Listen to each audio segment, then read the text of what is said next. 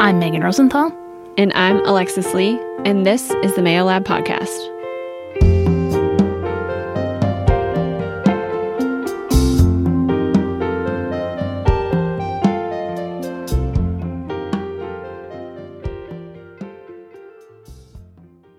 Well, hello, everyone, and welcome back to the Mayo Lab Podcast, and welcome back to our viewers to our second episode in the lovely University of Mississippi Medical Center. We're so thrilled to be here. It's been very exciting. We have felt very at home and welcome, so we love it here. And we are joined today with Dr. Nick McAfee, and he will introduce himself and tell him about us, or about himself. We will not talk about him in front of him, but we are so thrilled to start the conversation on stigma in the mental health specific arena. So Dr. McAfee, welcome to the podcast. And if you'll just give us a little overview of kind of your background, how you got here, and why mental health specifically was your field of choice. Yeah, absolutely. So I'm not originally from Mississippi. I'm originally from Savannah, Missouri, which if you haven't heard of it, it's about an hour north of Kansas City, Missouri. And I, for whatever reason, I think about this a lot of how did I get into this field? And honestly, I think it's as simple as I just was kind of interested in psychology all the way back in high school. So I tracked along that way, and it was sometime during the early part of college where a couple folks that I was pretty close to and that I knew actually were dealing with pretty severe substance use disorders. And I got to speak to them kind of before and after treatment, and it was intriguing to me, their stories. And so I wanted to learn more about that. Time goes along, I get involved in research labs, decide, basic science isn't for me. I actually want to help people directly. So end up getting my PhD in counseling psychology, kind of focused specifically on substance use and management of that and helping people make positive changes in their life. And that kind of led me to internship in Jackson, Mississippi, where I ended up getting my degree, staying on as a faculty member, and transitioned more a little bit into the broader student mental health domain. So I started with substance use, kind of transitioned to this more broad mental health practitioner role. And that kind of leads me to where I am today, looking at both well-being and substance use, and super excited to be working with the students at Ole Miss. We are very excited to have you. So to dive in right away, in your own words, can you kind of tell us big definition, like technically and definition-wise, what is mental health? And then also, as a caveat, there's these words kind of flying around, well-being, mental mental wellness. Are those the same? Are they different? How have we kind of evolved in that area? That's $1 million question. I feel like if you wait another week, you'll get another term right? that we need to learn, or a subtle change in them. This is, I think, a fantastic question because it's so hard to disentangle these terms. I think in many ways they're obviously related. When I think about mental health, I honestly think about somewhat of a failing of my profession, because when we think about mental health, we don't think about it as a glass half full type of construct. We think of the deficiency of mental health. So when we're talking about our mental health, it's usually of what we don't have and what we wish we had. Mental wellness, I think, is probably pretty similar to that. But I think one of the big differences between wellness, well-being, and mental health is really that it's a much more broad concept. So mental health definitely goes underneath that umbrella of well-being and wellness, but it's only maybe one domain. So you've got physical wellness and well-being, you might have financial, spiritual, so on and so forth. If you look it up on the internet, you're going to find about 6 different models. Some of them have 5 domains, some of them have like 12.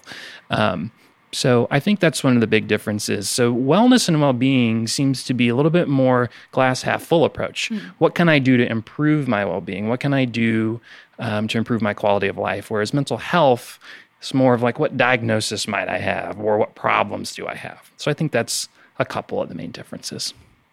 I think that one of the reasons that we started by asking you about those definitions is because there's so much confusion in the broader world and conversations about what these terms mean and how we can start making changes in our own lives to achieve that goal of whatever that wellness looks like. But I think one of the things that you point out there is that thinking through those domains of like financial and physical and mental, what it looks like for you and what it looks like for me are not the same, right? Because we are different people in different spaces, and have different expectations and all of those different kinds of things about what our lives ought to be.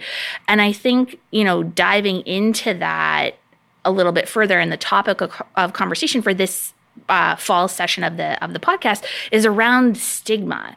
And so from your perspective as it relates to mental health, what is the definition or understanding that you bring to the table of stigma, and how does that stigma or stigmas impact mental health in your work with college-age students? Yeah, I think with stigma, kind of as most people think of it, as usually this internalized belief towards the negative. And when we're talking about mental health, so internalized belief that there's something maybe bad or wrong about talking about mental health or how you feel, or that there might be something wrong or bad about seeking out help formally from someone aside from a peer or a family member. So I think, generally speaking, that's how we can talk about stigma. So it can be this internalized belief, but it may not be one that we actually have conscious access to. So I think that complicates things, because there might be some folks who say, no, I don't really have a problem with it. This is fine. I'm happy to talk about my feelings. And then behavior may not actually reflect that, because we all have internalized unconscious biases. And stigma towards talking about our feelings and mental health and seeing a mental health provider happens to be one of those domains that could fit into. So how does it affect people I've worked with? I think this is the positive end of the spectrum. I think this has been such a difficult topic to address for so many years, and I think we're finally seeing some fantastic headway, in the sense that folks I work with under the age of 25 ain't no big thing to talk about how I feel, and maybe to whomever is close to them, or maybe not so close to them. It's just so much more normalized now, versus folks who let's just say are in older generations might have a much harder time, because it wasn't as normalized. It wasn't as much part of society, really, or any part of conversations we're having in a broader scene to say, hey, I don't feel very good today. And it's not because my leg hurts or I'm sore here. It's because I kind of feel sad. I think that conversation's changing a lot. And I'm seeing that in just a lot of the students that I've been working with over the past few years. I think that's absolutely fascinating, because we certainly, I won't speak for Alexis, I certainly came to this conversation and assuming that stigma was still something, internally for our student population, was something that we were still battling against, that they weren't interested or couldn't fathom how to have conversations about their feelings. So I guess I have a couple of questions, but my first question around that is, what do you think has changed generation to generation that has enabled this population of young people to have more comfort in starting those conversations, at least? Yeah, that's a really good question. I suppose it's an empirical one. Someone's probably asked the question and studied it, and I just haven't seen it. But from my own kind of anecdotal perspective, it just seems like it's this slow, subtle change that we see across generations in different domains too. But I just think that as time's gone along, people have maybe understood the importance of expressiveness. In the background has kind of been the mental health revolution, where it's more than just, secretly seeing your psychiatrist to get your prescription refilled, and that's the extent of, the mental health services that are provided to you. So I think that normalization is in the background. And I don't know how much effect the pandemic has had, where people have just been so, I think this is one of the double-edged swords of social media, is it's just so common for folks to share, here's what's going on in my life. Here's also maybe the not so good. And so it's been normalized via that platform, especially among Gen Z.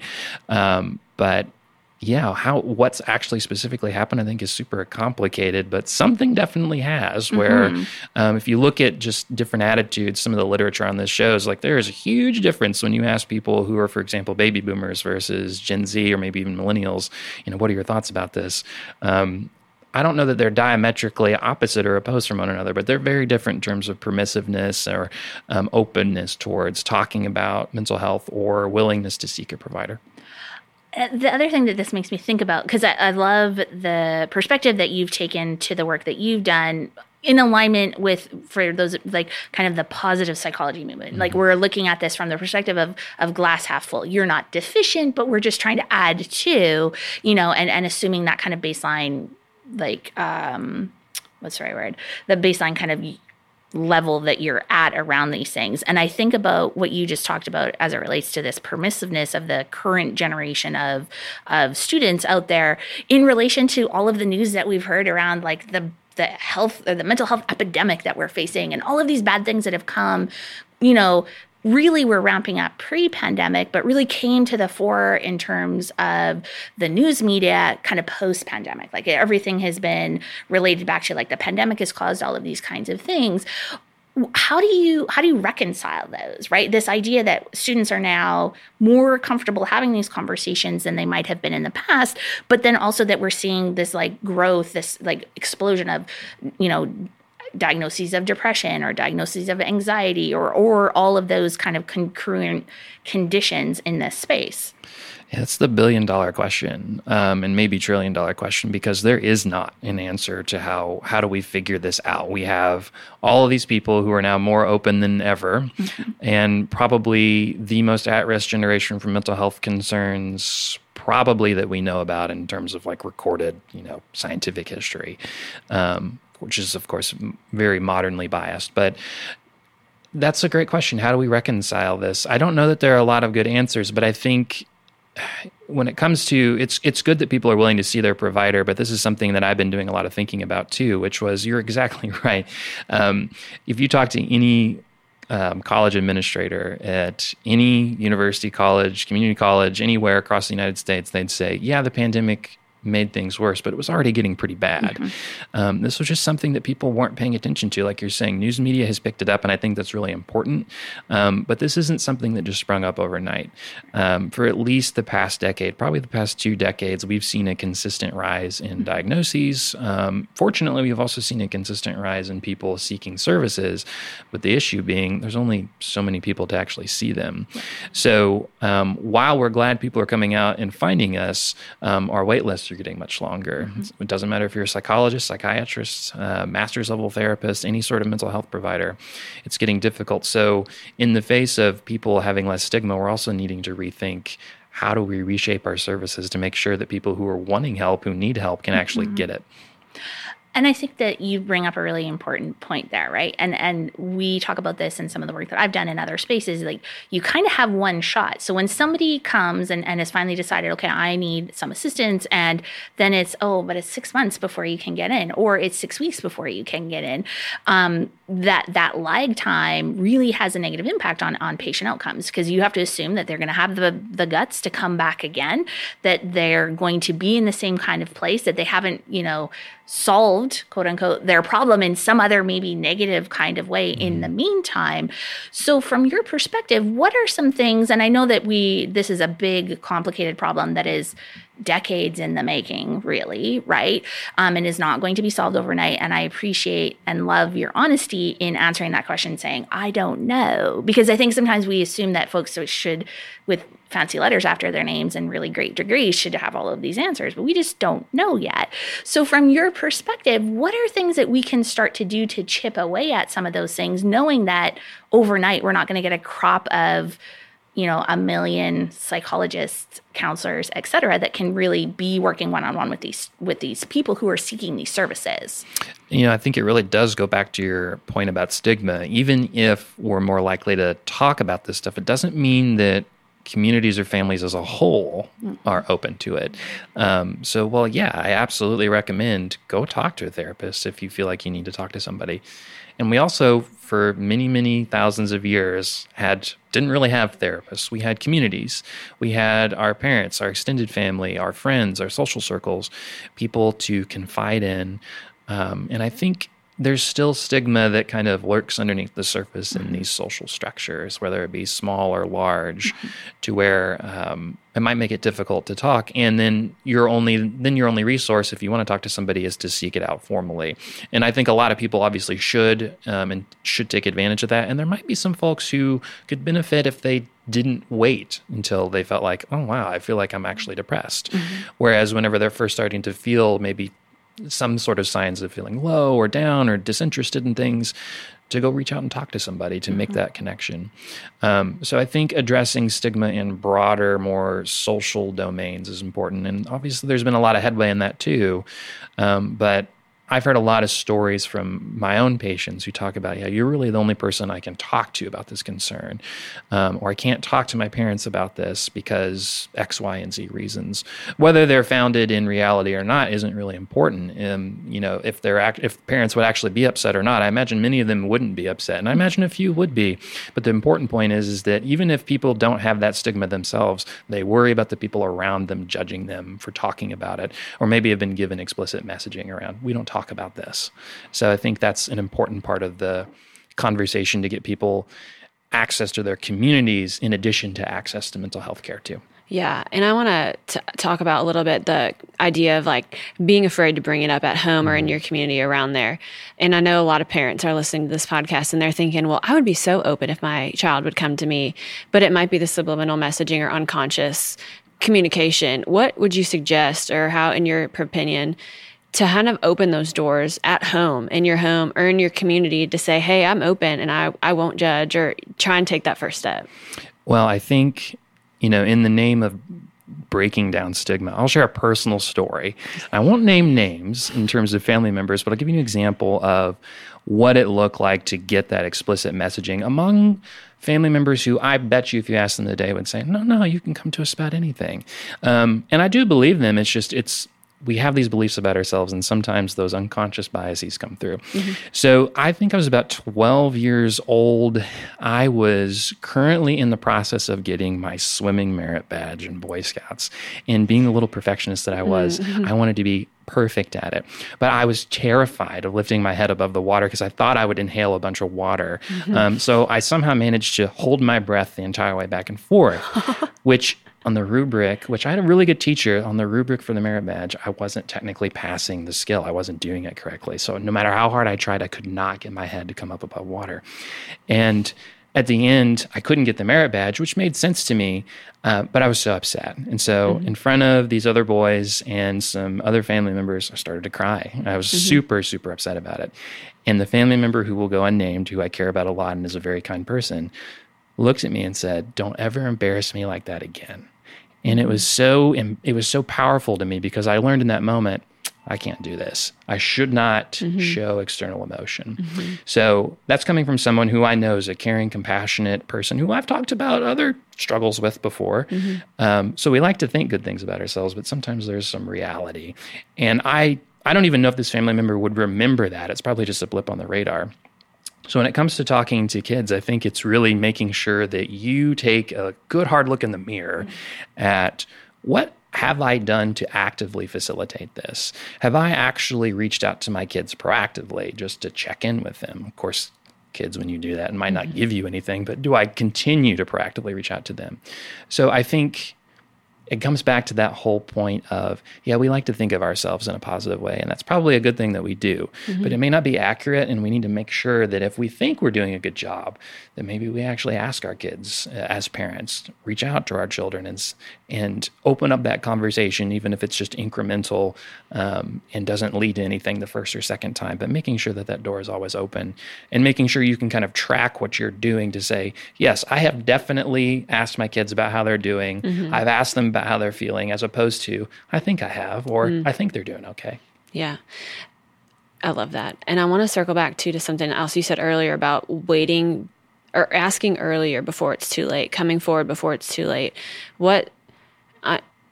How do people know? Like, how do they know of, maybe I've been feeling different, but what if it's just a bad day kind of thing? Like, how can parents or students even register, self-identify themselves on the radar of, when should I speak up? When is too late? And then also on the flip end, for parents, of when you start noticing changes in your student, how long do you wait, or when do you address those, and how do you have those conversations? Yeah, I think that's a really great question. And of course, there's going to be a point to where it's like you don't know, and that's a great time to reach out to somebody who's got the education and is paid to know this stuff. And if you're noticing your mood has changed for a couple days, right? That could be change in the weather. It could be, it's been I know for me, for example, I am so sensitive to lack of sunlight. So I know that whenever it's been a cloudy couple of days in the spring and I'm like, yeah, I'm really dragging. It's like, oh, it's been raining. So I've kind of learned that over time, but I didn't always know that. And so I think the answer to that is honestly paying a lot of attention to ourselves, which we are not really neurologically set up to do all that well.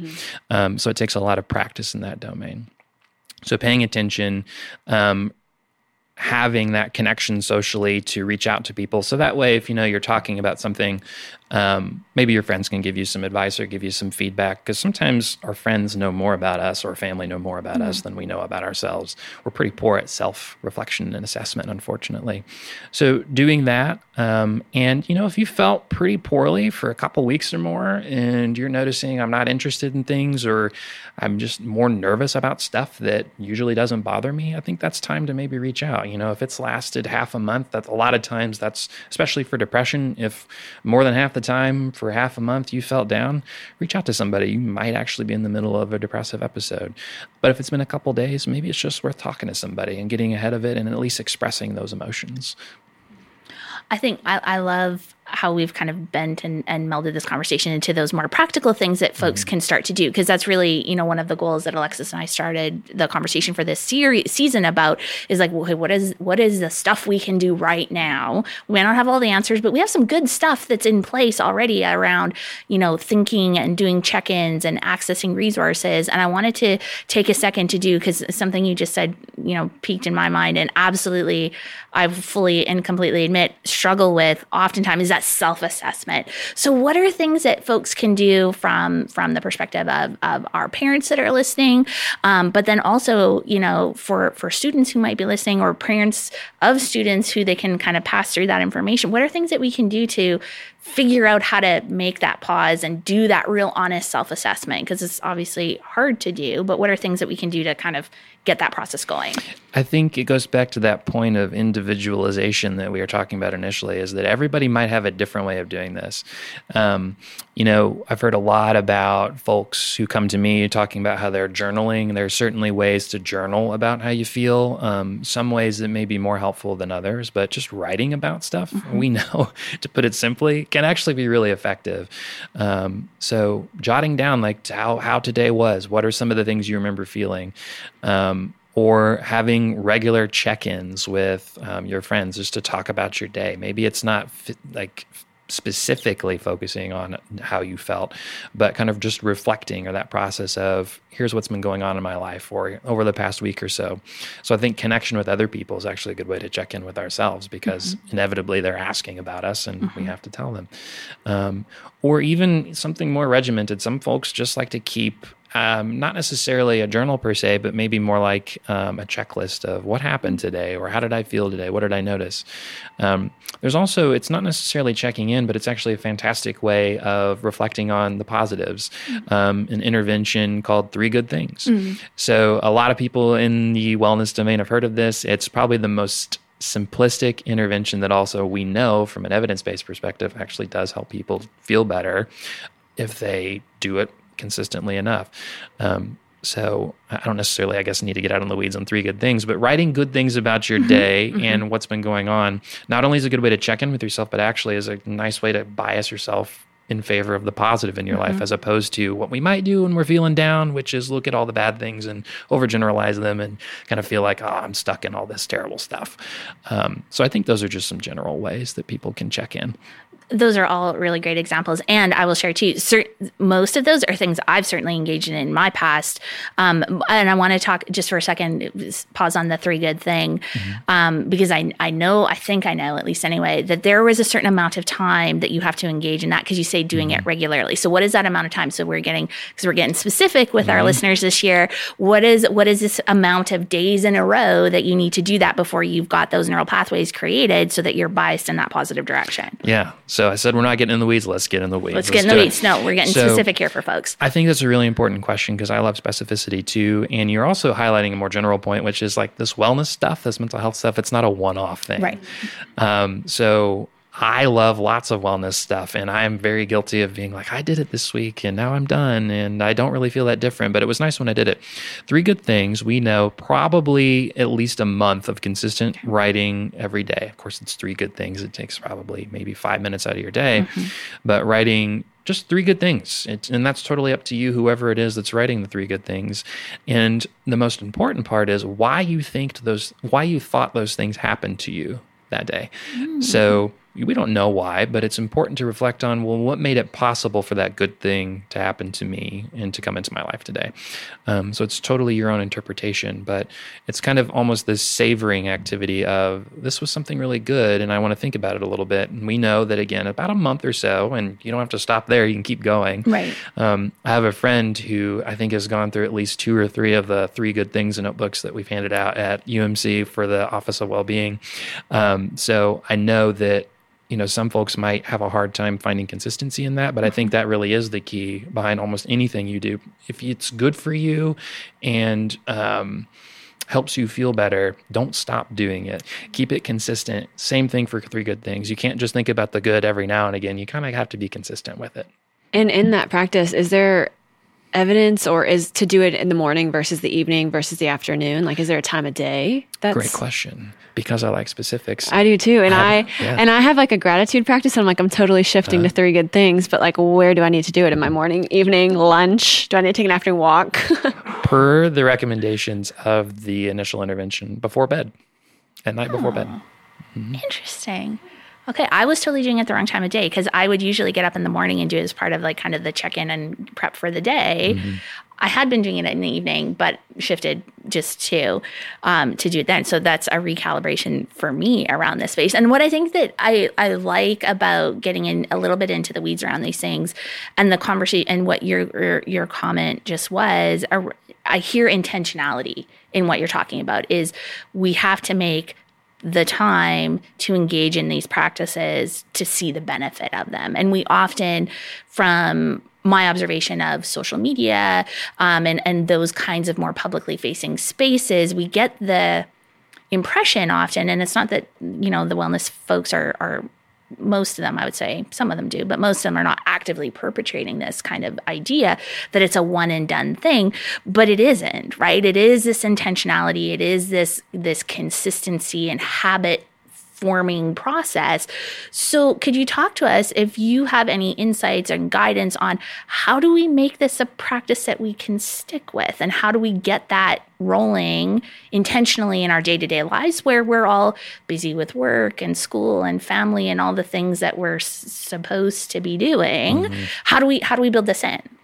I think that context you just provided is so important, because the knowledge is not the hard part. Most people already know what's good for them. Right. Most people already have a good idea of, I used to really enjoy this, or it was meaningful to me.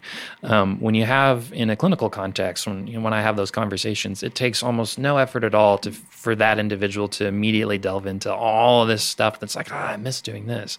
But that context around, I'm busy, I have all these different things, whether it's actually true in the sense of like there literally is no time, or your mind has come up with this concept of I don't have any extra time, right.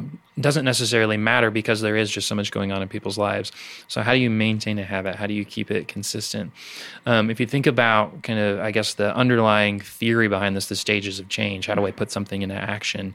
A lot of folks in the well-being space might be in that kind of contemplation stage of like, I kind of want to do this, but I don't know if I'm ready. And then there's more stages to it than that. But one of the more forgotten stages of change that people don't talk about as much is the maintenance phase, because it doesn't just stick.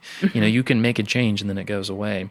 So making things stick does take this intentionality. It takes specific thought. It is essentially the opposite of autopilot. The path of least resistance when it comes to health behavior change will typically mean you're going to go back to doing what you're doing. Right. So just like it is with the, how do we make sure that we're in a good space emotionally? It takes intentionality. It takes paying attention, and it takes maybe even tracking it. And maybe one of the most helpful things that I have personally used is, you can call it a lot of different things, but one of the, I guess you can just call it phoning a friend, essentially. And I literally actually phone a friend to help me do some of the things I really dislike doing, but is good for me. In this sense, it's with writing.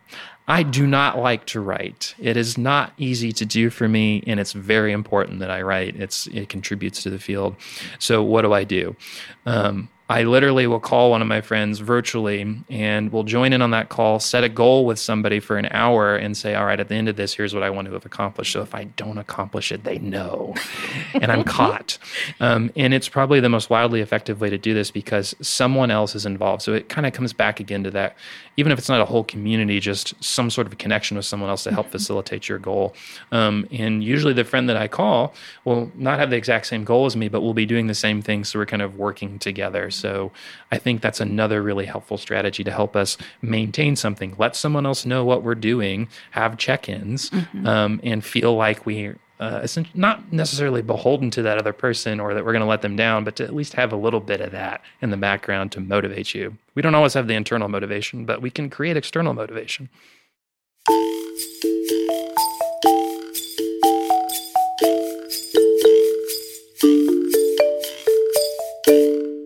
You are listening to the Mayo Lab podcast.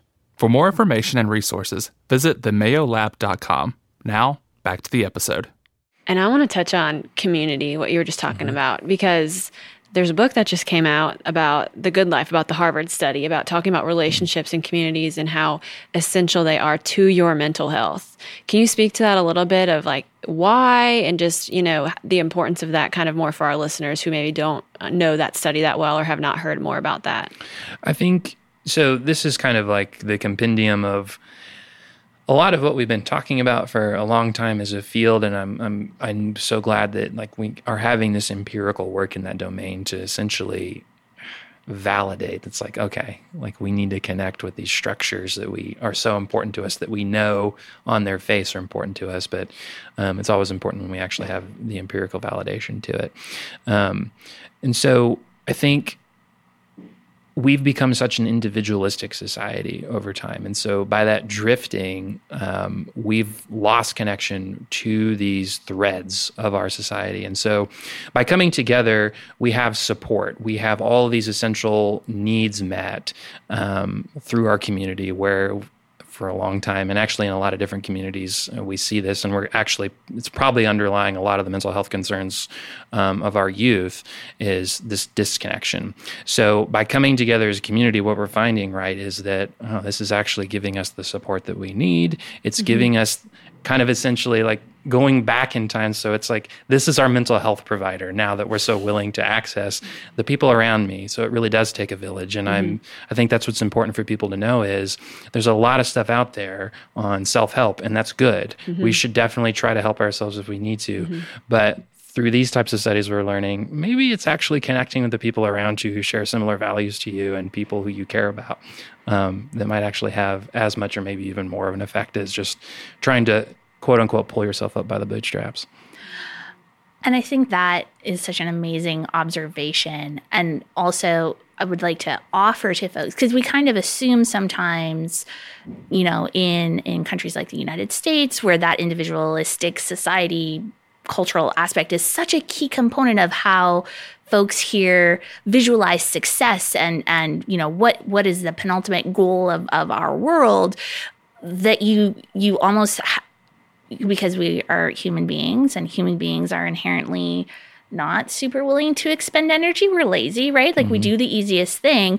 We think of one to the exclusion of the other, right? So we can't have individual success whilst having a community, but that's not necessarily the case. And so finding a way for us to make a balance between those two things, because we know that as you just talked about, and that Harvard study that Alexis just referenced has been going on for minimally 50 years, probably longer, right? I can't remember the exact date. So we've got a huge amount of data supporting this idea of the importance of community, but reorienting our thinking that it doesn't have to be all or nothing.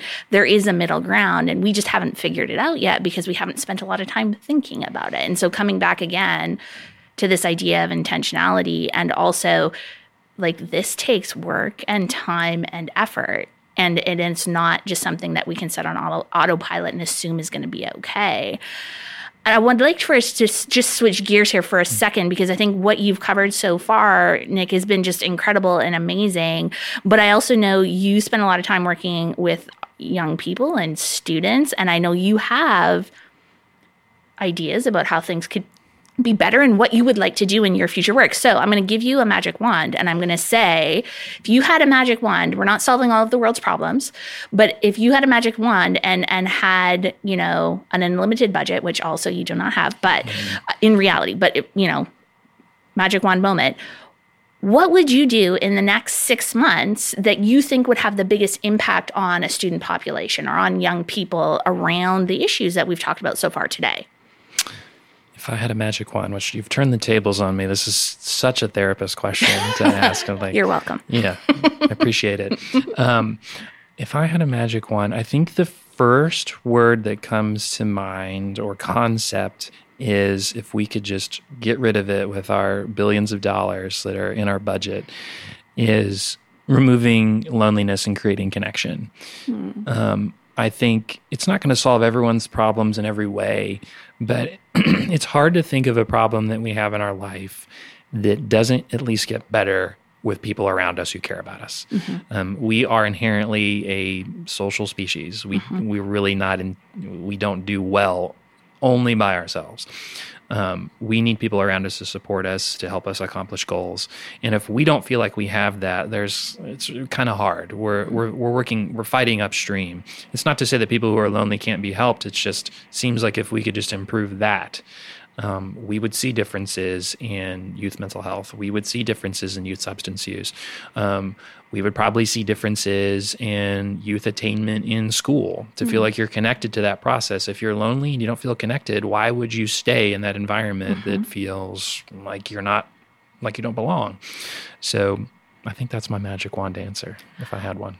I love that. And I love that we have through themes about community and connectedness going through this entire episode so far. And I feel like that gets us really in a good place, because I'm going to ask you to go in the weeds again on this. If you are experiencing loneliness yourself, you don't feel like you're connected, what are things that you could start doing tomorrow to begin to chip away at that and get yourself into a position of feeling like you have that circle of folks around you who care about you? Because I would offer, maybe for many people, you actually have those people around you already. You just maybe don't recognize them as such. So how can you start that process as an individual? Yes. Well, we'd want to probably avoid what in the business we call flooding. So kind of throwing yourself in the middle of the most social setting you could possibly find. That gives me heart palpitations as an introverted person. I'm like, ooh, no. Yeah. So whether you're introverted or maybe somebody who struggles a little bit with social anxiety, it makes sense that you might have hesitancy, or maybe you're just feeling lonely and you're feeling down and it just seems kind of like, oh, I don't really want to get out and do this thing, or I don't want to even call this person. So I actually work with a lot of my patients on this exact thing, which is, connection. How do you've become disconnected. How do we get you back in? So I think a useful algorithm is, what do you need right now? Do you need just to chat? Like, do you just want to talk to somebody? Is that what you're in need of? So who's somebody in your life that you haven't talked to in a while, who maybe you don't want to share all the difficulties you're going through, but you at least want to talk to somebody? Think about those people. Or maybe you need a little bit more support. Maybe you're established with a therapist. Maybe you're getting the help you need in that way, but you're still feeling isolated. Who's somebody in your phone, in your social group or text message, who can you contact that will listen to you, will talk to you, even if you haven't talked to them in a really long time? Who can you reach out to? So it's kind of like creating that algorithm of not just kind of randomly opening your phone and calling someone, right? Or going to the next social event where there's going to be 20 or 30 people there that you might not know. I think going for that low-hanging fruit first, just to get your feet back out there, to have that successful experience of I feel connected again, is a great place to start.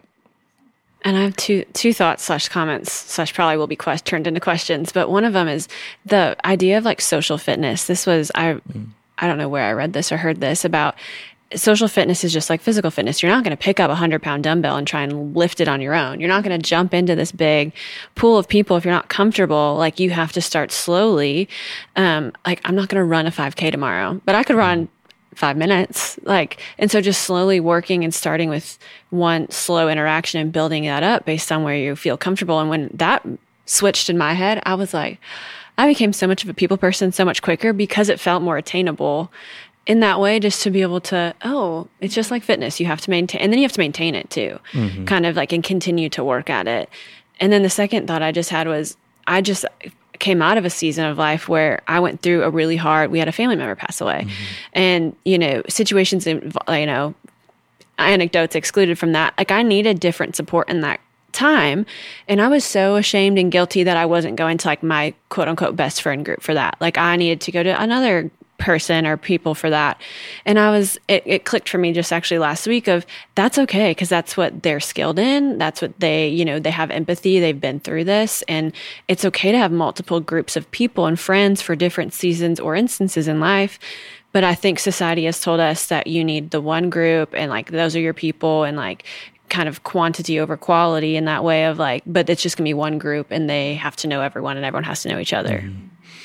Yeah, you're bringing up the point of the shoulds and coulds that therapists get upset at if they're doing the old cognitive behavior therapy, right? Yeah, if my therapist is listening, yeah. So I should talk to this group of friends whenever the real answer, right, is what's the most effective thing for me right now, whether it be that scenario or anyone. There's the perfectly right thing that we'll probably never attain, and then there's the most effective thing for any situation. I love that. Baby steps in a good direction, really. And again, coming back to that idea of an intentionality, right? We're making time for these things to happen.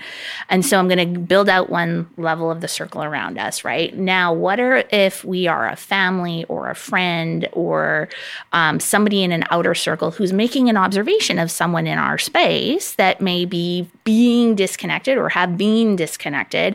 How do we as an external person bridge that conversation with that individual to begin to chip away at that social disconnect? Yeah. So if you're the third party, you're noticing something different. You're wanting to reach out. So maybe it's you notice something different in someone else, or maybe you're wanting to reach out on the other end. I think if as third parties, I guess on the opposite end of how we've been talking about how do we make change. So as the friend, sometimes I think it's actually perfectly appropriate to call out what you see in a non-judgmental way. It's hey, we haven't talked in 2 weeks. What's up? And not forcing someone to tell us how they feel, but at least just to let someone know, hey, I'm checking in on you. How are you doing?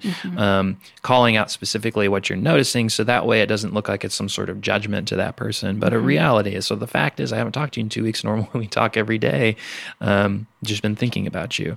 So I think paying attention to those things and we do this. I even do this. I'm a mental health professional, and I'll come up with these rationalizations I'm sure they're okay. Right. And, a lot of times that's true. And then other times there's my friends who actually have been going through something difficult, and maybe I've thought, I haven't heard from them from a while. And so the times I do reach out, I always feel, even if it's just, I'm totally fine. I've been on vacation and I haven't been able to talk to you. That's much better than knowing that oh no, you were struggling. I may have noticed something and I didn't ask you about it. Didn't reach out. So I think is the third party to this. Again, I guess back to that whole community, it takes a village, is it's not all up to ourselves. It's as a social group, we should take care of the people that we care about, and that could be as simple as just asking them how they're doing. And what I love about that particularly too, because I'm not always great about it, is the reminder and reinforcement that there are people that do care about you, and that you get that reciprocated when you have that check-in with somebody, be hey, I'm gonna talk to you in a minute. How are you doing? I was thinking about you the other day. What's up? Right? They will often come back around and then re-engage in those conversations. And that helps me feel connected to the people around me in a different kind of way, had I not thought, to take the 2 seconds it took to hey, just thinking about you. How's your week going? And I think that for me, at least anyway, it reinforces that connectivity. The next piece of this, so we're going at one more level, right? So around the people that you immediately can touch to our larger community. What do you think from your perspective that our communities on a larger scale can start doing differently to reinforce that engagement, to reinforce the and build structures to acknowledge and celebrate the fact that, like you said, we are social creatures. We are social animals. We are not built to live in the world alone. How do we do that on a larger scale? This almost sounds like a question from someone who's interested in sociology or something like that. There's that. and honestly, I think this might be the most important level. So we've talked about a lot of what we can do, and I think that practicality definitely we should talk about.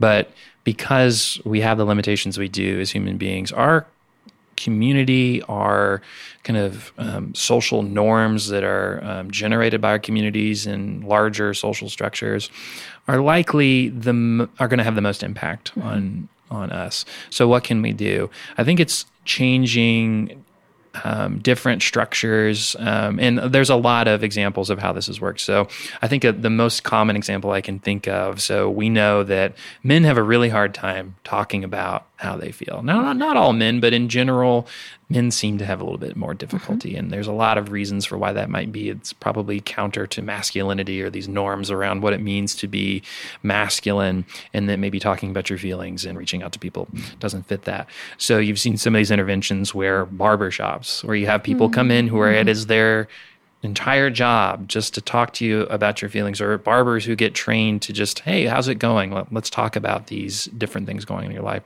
So changing those already existing structures in a way where it's maybe more comfortable for people to engage.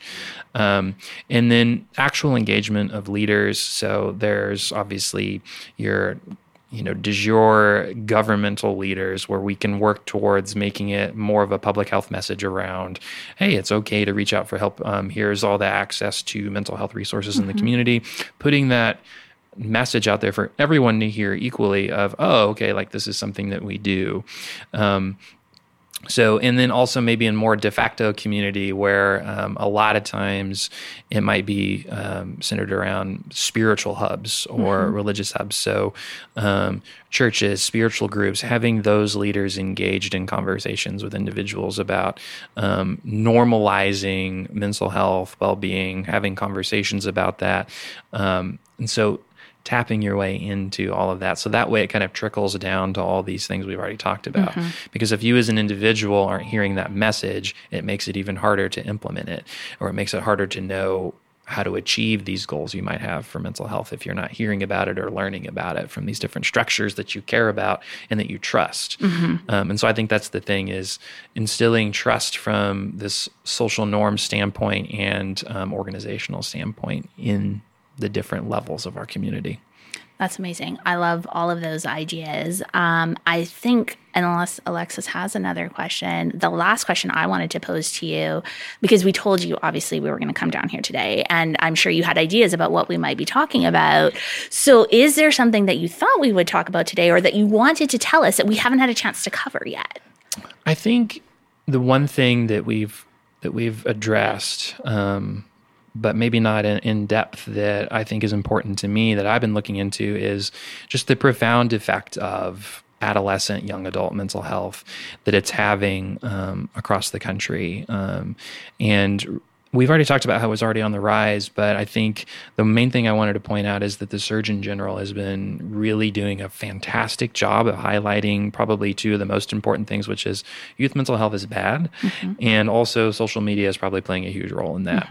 And so the point that I think, if we're talking about practicality in today's episode, is making sure that our kids feel heard, listened to, talked to, and checked in on, even if they seem annoyed or upset, because I don't think it can be understated how severe some of these concerns actually are at a rate that we've never seen before. And where people like me, who again have the fancy letters and are supposed to know this stuff, have some ideas of how to address this, but honestly feel totally under-equipped and unable to just address the widespread concern that we have. I think a lot of people have good ideas. I think we're headed in the right direction.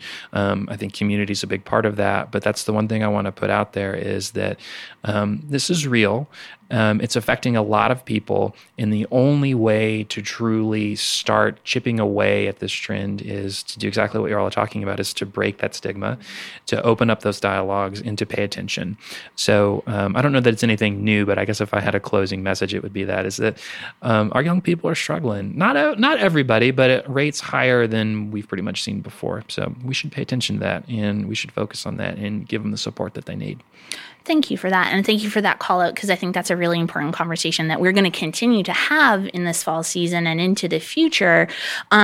And I think the bonus, for those of y'all that have been listening so far, is that we've got some really good tips and things you can start doing right now, right, in your own family as an individual. And then for us to start thinking about on a larger scale within our communities on how to begin to address these issues. And I think the one idea I'd like to leave folks with is it's going to take time and effort, and that word again, intentionality, right, is be thinking about these things in an ongoing and regular basis. Thank you, Dr. McAfee, for making the time to chat with us today and to share your expertise and your wisdom with our listeners.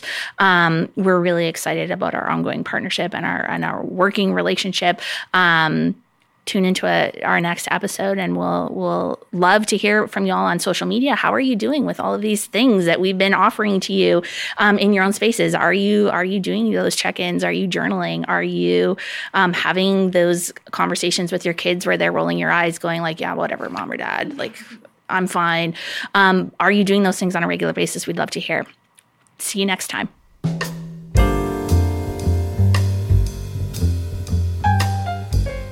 Thank you for joining us on this episode of the Mayo Lab Podcast. The Mayo Lab Podcast is produced by Dr. Natasha Dieter, Dr. Megan Rosenthal, Alexis Lee, Slade Lewis, and Hannah Finch. This podcast was recorded at Broadcast Studio in Oxford, Mississippi. The show was mixed and mastered by Clay Jones, and our original music was composed by Slade Lewis. The Mayo Lab Podcast is brought to you by the William McGee Institute for Student Wellbeing. For more information on the Mayo Lab Podcast, head over to themayolab.com and follow us on social media at the Mayo Lab. If you enjoyed listening to the Mayo Lab Podcast, we'd love for you to subscribe, rate, and give a review on iTunes, Spotify, or wherever you are listening to this podcast. This podcast represents the opinions of Dr. Megan Rosenthal, Alexis Lee, and their guests on the show. This podcast is not intended to be a substitute for the medical advice of a licensed counselor or physician. The listener should consult with their mental health professional in any matters relating to his or her health or the health of a child.